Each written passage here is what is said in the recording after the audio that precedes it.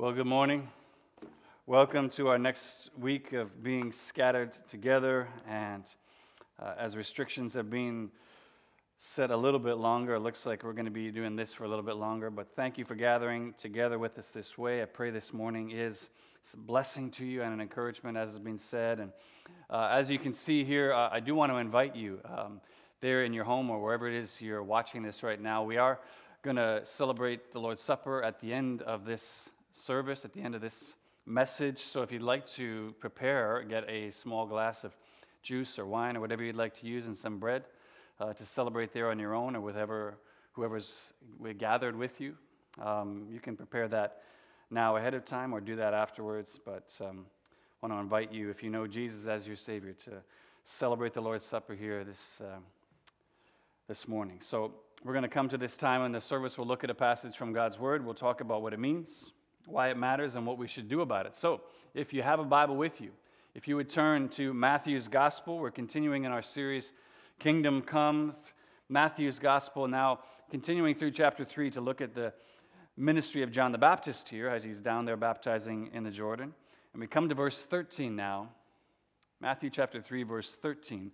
Matthew writes this: Then Jesus came from Galilee to the Jordan to John to be baptized by him. John would have prevented him, saying, I need to be baptized by you, and do you come to me?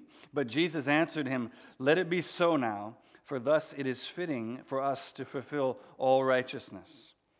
Then he consented. And when Jesus was baptized, immediately he went up from the water, and behold, the heavens were opened to him, and he saw the Spirit of God descending like a dove and coming down to rest on him.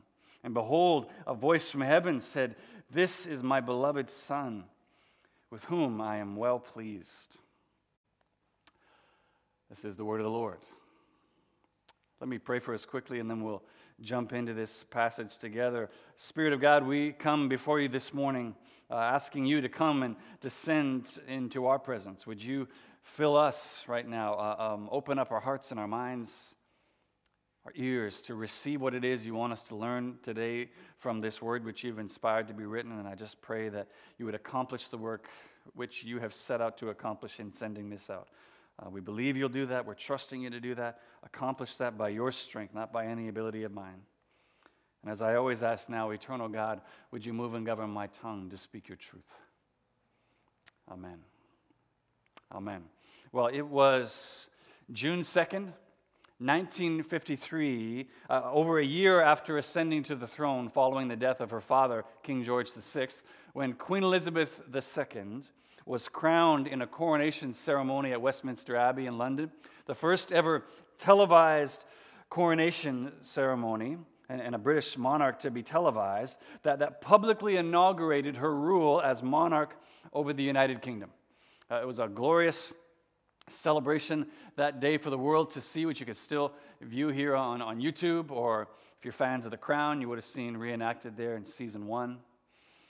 But there are two things about Elizabeth's coronation that I think have particular relevance to this opening scene in Jesus' ministry that we have here in our passage today, which I think are worth considering and which I think help us better understand what's going on in this often confusing passage.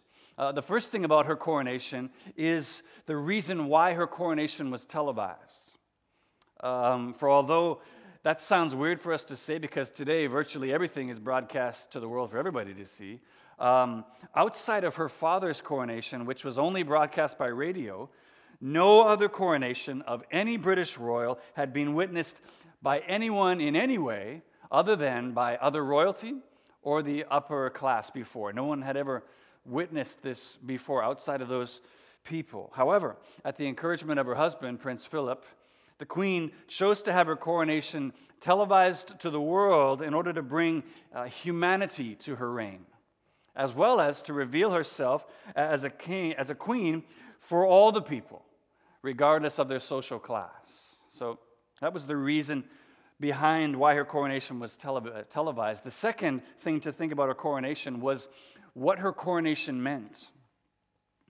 what it meant. And sometimes I think we get this confused because we operate, at least many of us, in a political system where different leaders they rule for a prescribed period of time. They have set terms, and then they step down and someone else steps in.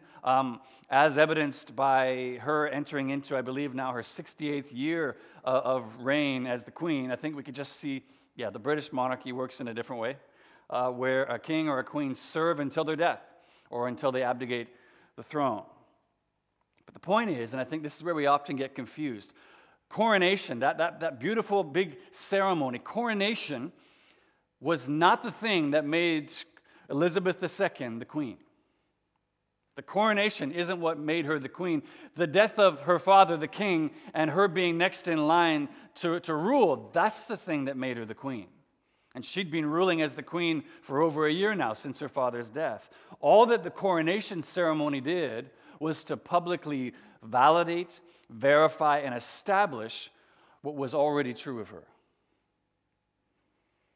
And it's those two things in particular I want to consider again as we look at this opening scene in Jesus' public ministry that, if you look at verse 14, was as confusing to John the Baptist as it is for many of us today when we try to understand why it is that a sinless Jesus would seek a baptism of repentance.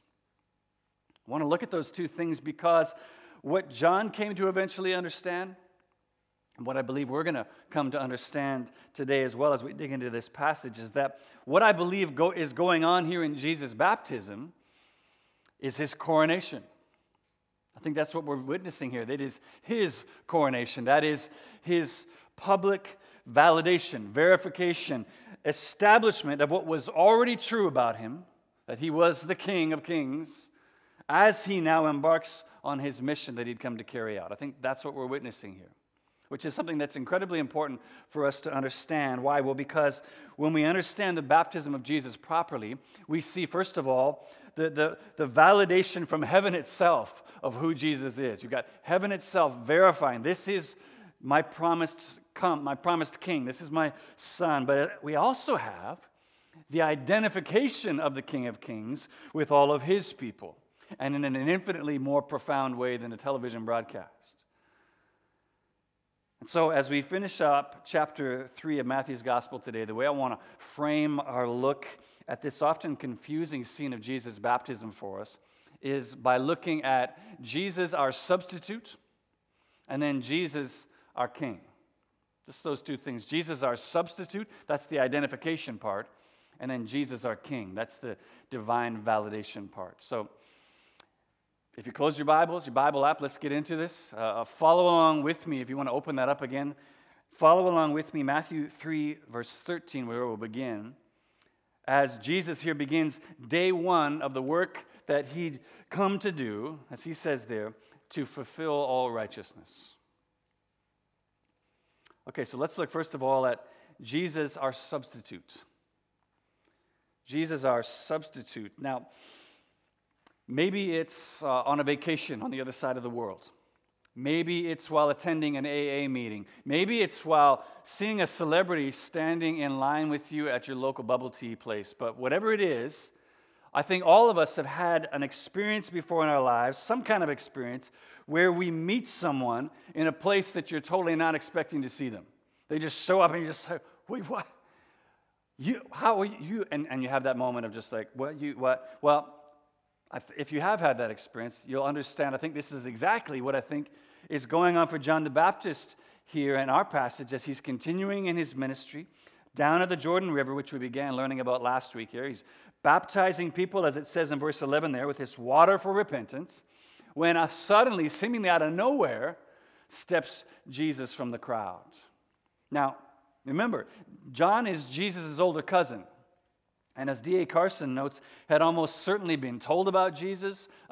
He'd likely maybe even spent time, some of their growing up years with Jesus, and he would have undoubtedly been told of the experience that his mother had when she met Mary years ago when she came to visit her and she had Jesus in her womb, and John the Baptist, we were told, leapt in her womb. We know that because mothers love to tell baby stories again and again. You don't remember this, but when you were a baby, do you know what you did?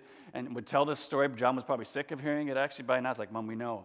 Yes, I leapt in the womb. It was amazing. But so John knows who Jesus is, which is why, although Matthew omits this detail, in John the Apostle's Gospel, we're told that when Jesus steps out from the crowd, John the Baptist looks up at Jesus and says, "Behold the Lamb of God who takes away the sins of the world."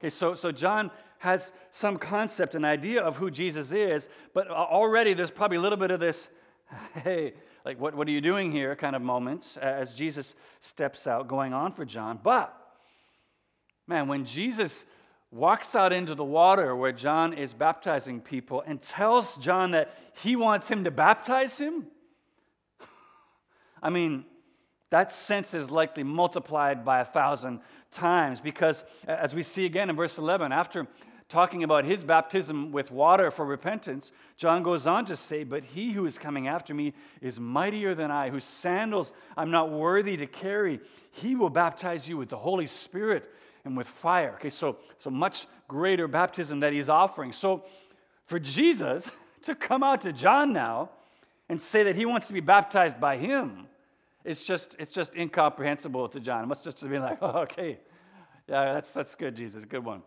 And Jesus is like, no, I really want you to baptize me. And John just like can't fathom what's going on. This would be like you two coming to some nobody band practicing in their garage when they're getting ready to play at a high school dance and asking if they can open for them before they play their set. I mean, I wonder if I could play a couple of songs before you do your set. Like, it would just be like, why would you open for me? It's not going to work, which is why, of course, as we see in verse 14, John wants to prevent Jesus from going ahead with this. He's like, I need to be baptized by you, and you come to me?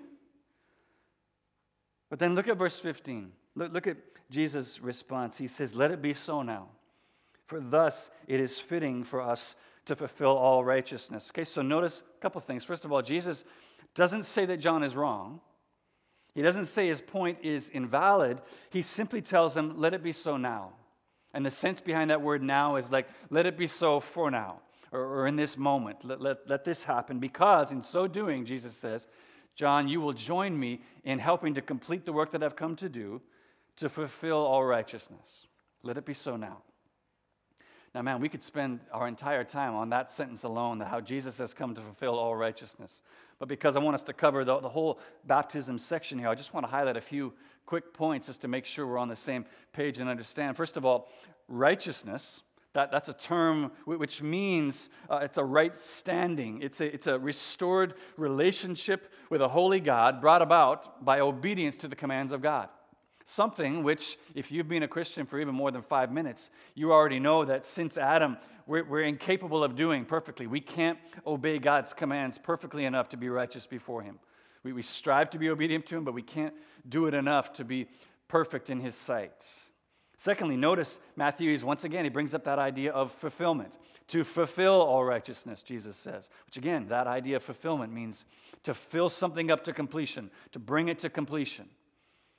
And lastly, notice here that nowhere does Jesus say that this baptism alone will fulfill all righteousness. He simply states that this is a necessary part of fulfilling it. This must be done in order to fulfill all righteousness. And maybe, I don't know, maybe you hear all that and you're still kind of confused. Like, yeah, okay, I hear that, but I don't know how that fits or how that actually is a response to John's objection. How does that work? Well, listen to how Tim Keller restates John's objection to Jesus' request to be baptized, and I think you'll understand a bit more how these pieces all fit together. Because think about it, what's the force behind John's objection? John is giving a baptism where for everybody else, everyone else that he's baptizing has a need of. Everyone has a need of this baptism of repentance, including himself. But he knows that Jesus, who is sinless, does not. He doesn't need a baptism for repentance. And so, as Keller notes, the ultimate sense of John's objection is this: Jesus, what are you doing in my place and I doing in yours? Why are you down there submitting to the waters of God's judgment and repentance? Why am I in your place and you're in mine?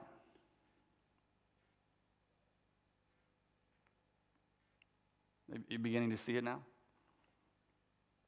All throughout Jesus' earthly ministry, he states that his sole purpose for his coming was to seek and to save that which was lost, to give his life as a ransom for many. But in order to do that, as the Apostle Paul tells us in Philippians 2, the Son, the second person of the Trinity, equal in every way with God, must first humble himself, must take on human flesh, and must take on the form of a servant, must identify wholly with those that he's come to seek and save. That's why the author of Hebrews tells us, Hebrews 2, since therefore the children share in the flesh and blood, he himself likewise partook of the same things. Therefore he had to be made like his brothers in every respect, so that he might become a merciful and faithful high priest in the service of God, to make propitiation for the sins of the people. As R.C. Sproul notes, Jesus had no need of repentance or cleansing himself. Therefore, his baptism proclaimed that he had come to take the sinner's place under God's judgment. That is, to be our substitute.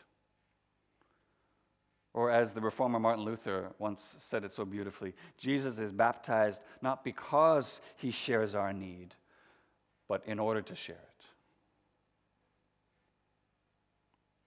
Understanding who Jesus truly is, if we know who Jesus truly is, understanding that, we're as surprised as John to see Jesus standing in a river seeking a baptism for repentance. We're just like, what's going on here? And yet, as Frederick Dale Bruner so powerfully states it, it is well known that Jesus ends his ministry on a cross between two thieves. It deserves to be as well known that he begins his ministry in a river among sinners.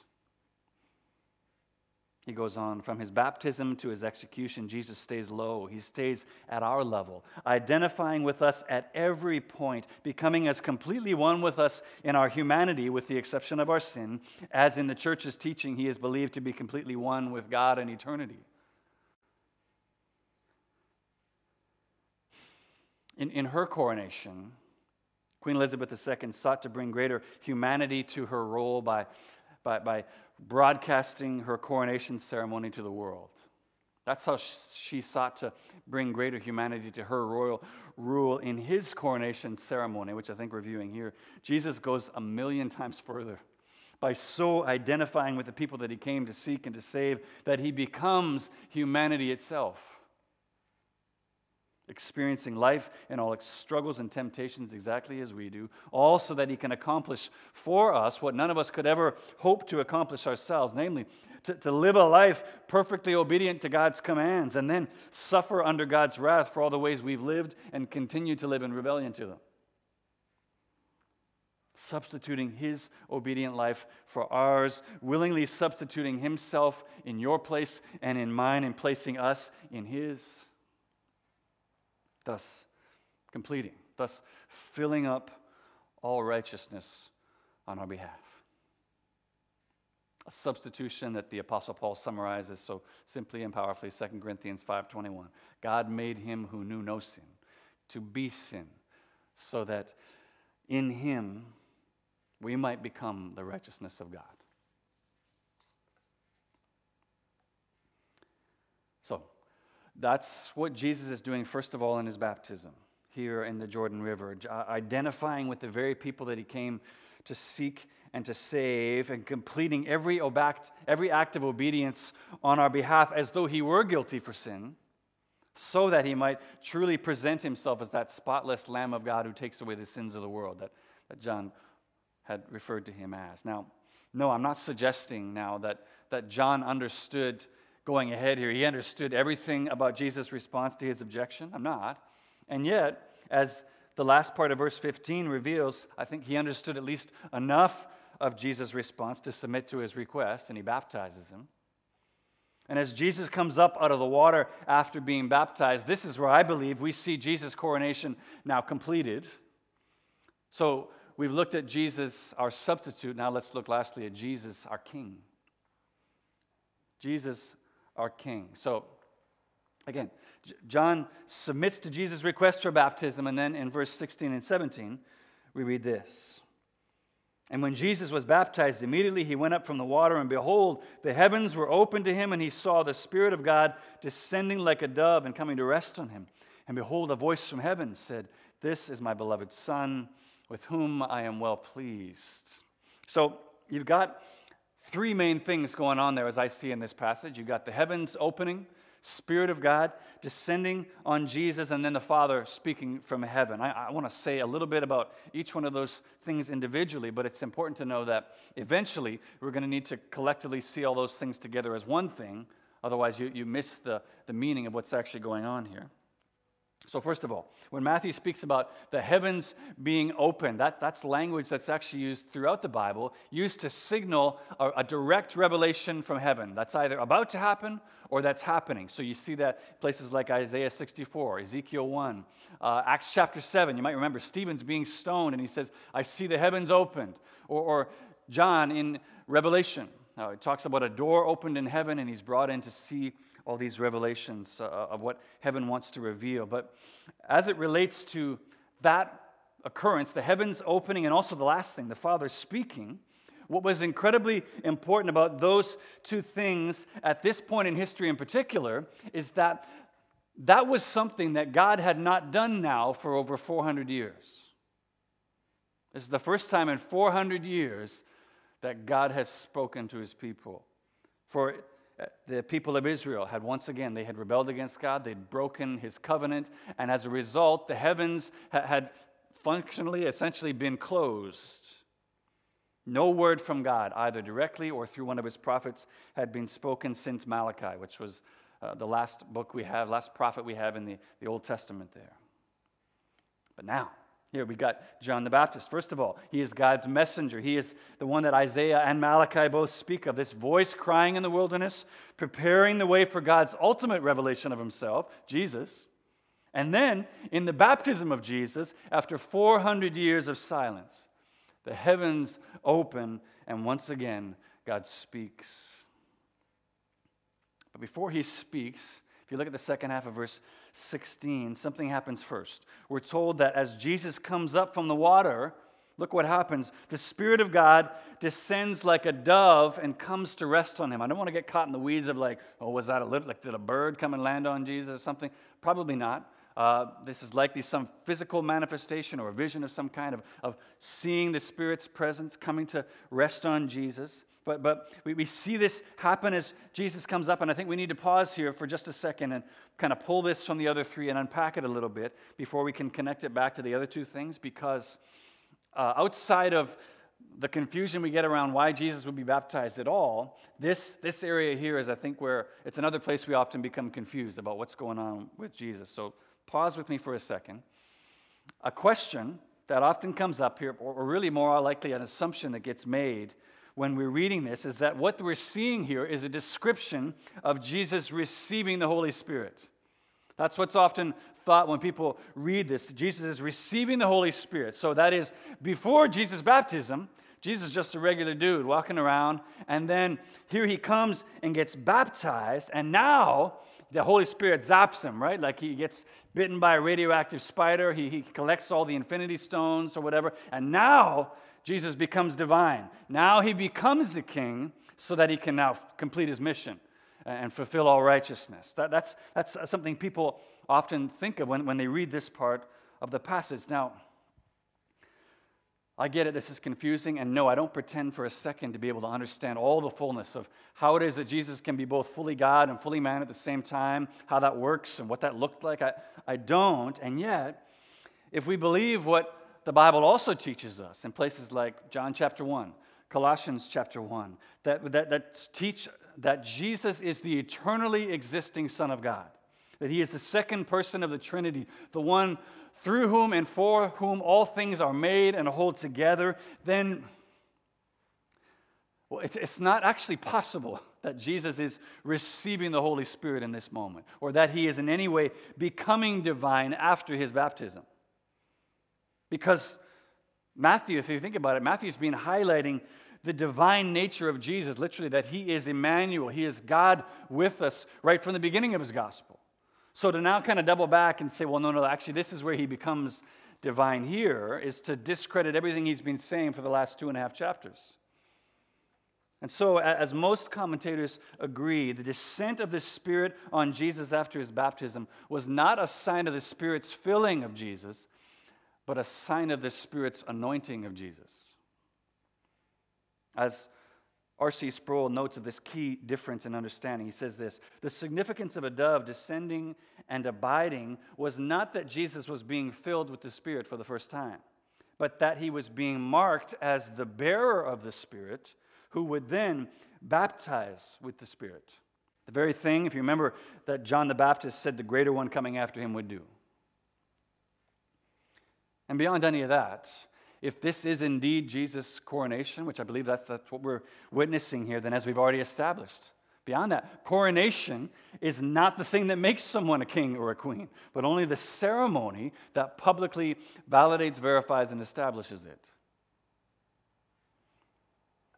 So, the Spirit descends on Jesus, and the last thing we see happening there after Jesus' baptism, God the Father speaking from heaven, "This is my beloved Son, with whom I am well pleased," which on a surface level alone is divine confirmation that Jesus is indeed the beloved Son of God. He's the King. He's being spoken from heaven itself. It says, this is the guy here.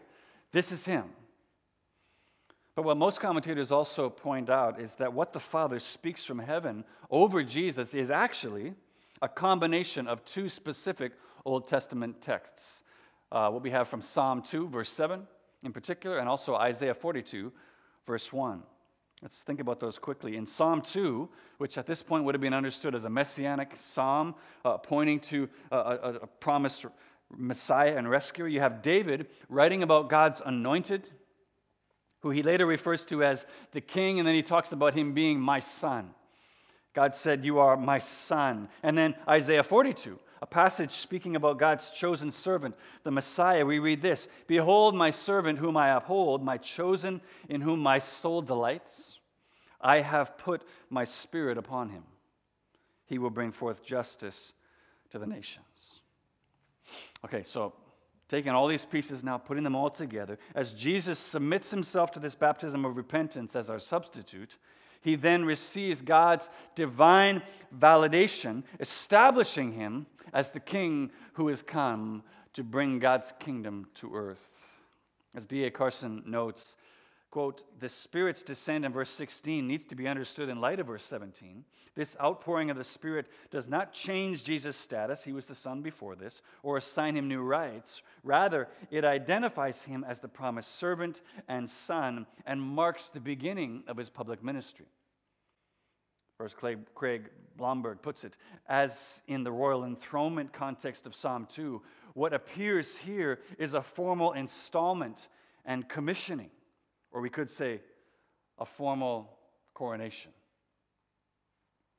He goes on, now one understands better why Jesus' baptism was fitting or appropriate as he begins his ministry here. And so, as with the coronation of a British royal, what we see in the baptism of Jesus is Jesus' willing submission to the Father's will. That's kind of like taking the oath, as you see in a coronation ceremony. And then his anointing and public divine validation as God's promised king. All of these things together means what we're seeing is the validation and verification and establishment that Jesus truly is the promised king. He is God's promised anointed one, this Messiah, the Christ. Jesus is our king. And yet that revelation of Jesus as king also brings about at least two responses for people today, just as it did in Jesus' day. For some, this revelation, Jesus as king, brings immense comfort and hope and help, particularly in times when life feels chaotic and all over out of control and fearful. To know that Jesus is our king, sovereignly ruling over all the events of the world, and who also, in coming and fulfilling his earthly ministry, has completed, filled up all righteousness for us on our behalf. It's incredibly comforting and hopeful to think of Jesus our king. He's ruling, he's in control, he's got this. And yet for others, the reality is this same revelation of Jesus as king brings immense fear, suspicion, and even anger. I mean, we saw a prime example of this just a few weeks back in the response of King Herod at the revelation of Jesus as the newborn king. But come on, think about it. As we seek to cling to the illusion of control and power and self-governance in our own lives still today, the results are exactly the same. Because we don't want to submit to the rule and authority of anyone else. We want to be the rulers and authorities of our own little kingdoms. We want to be the master of our fate. We want to be the captain of our soul. And so rather than bring comfort and hope, the revelation of Jesus as King is seen and experienced really as a threat.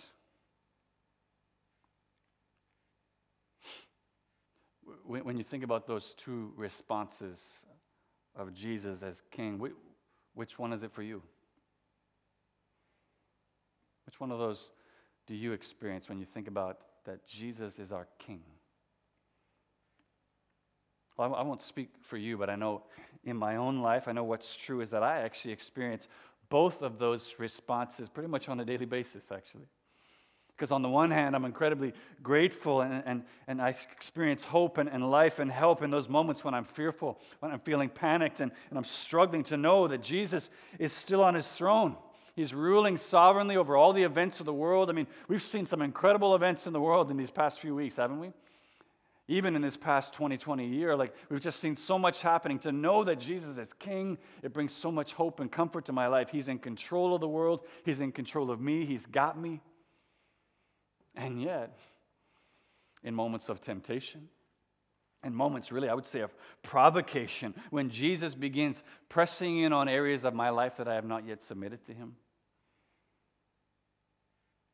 and he begins pushing into areas that I don't want to give him access to, I find that very same truth, that Jesus is the King, to be threatening, to be hostile, and fearful. Yeah? And anybody else experience that, those same things at the same time? I can't see your faces if you're nodding, but Christabel's at least nodding, and my guess is many of us would be like, yeah, I experienced that too.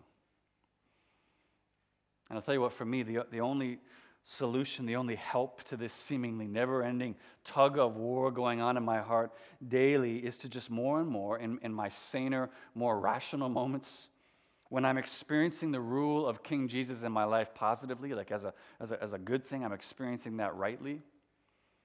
One of the only solutions I've found to continue to grow in this is to come before my King and in prayer, pray the same prayer of King David in Psalm 139 when he says, "Search me, O God, and know my heart. Test me and know my thoughts. See if there is any grievous way in me, and then lead me in the way everlasting." Just to pray that before my King. And then whatever grievous, non-submissive way that the Spirit reveals to me, then okay, ask for his strength to lay that down and to give him authority to rule there as well. It's one of the only ways I've found to help in these times of need. I wonder about you. What do you think the Spirit would reveal to you if you were to pray that same prayer today? Reveal to me the places in my life where I'm not submitting to you, where I'm not allowing you to rule in my life. What would this Spirit reveal to you today?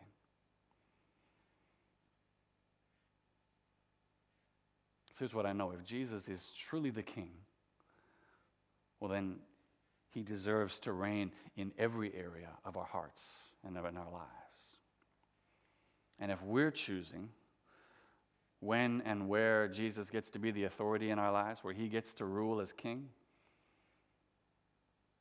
well then who's actually the one ruling in that scenario? Jesus is our King. He needs to be the one who rules in all places. And more, by his grace, we need to submit our lives to that rule and reign.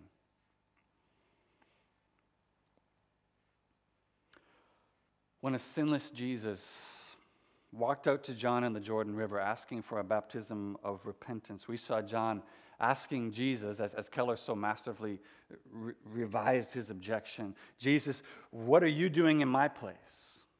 What are you doing down there submitting in the waters of baptism, of God's judgment and repentance? Jesus, why am I in your place and you're in mine?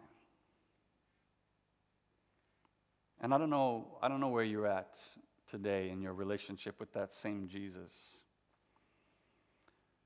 But a powerful thing to consider is that when we see Jesus just 3 years or so from that day hanging on a Roman cross for the sins of the world, including yours, every single one of us must ask Jesus that very same question ourselves. Jesus, what are you doing in my place? Why are you up there submitting to God's judgment and wrath for my sin? Why am I in your place free and you're in mine condemned? The answer to that question is, I believe, what Isaiah tells us later in Isaiah 53 when he says, "But he was pierced for our transgressions. He was crushed for our iniquities. Upon him was the chastisement that brought us peace. And by his wounds we are healed. Out of the anguish of his soul he shall see and be satisfied. By his knowledge shall the righteous one, my servant, make many to be accounted righteous. And he shall bear their iniquities." For in the cross of Jesus, we see the completion. We see the very last filling up of righteousness that Jesus first began all the way back in that day in the Jordan River with John. Because Jesus was God's chosen servant, he was willing to fulfill all righteousness for you. Because Jesus was God's anointed Messiah King, he was able to fulfill all righteousness for you.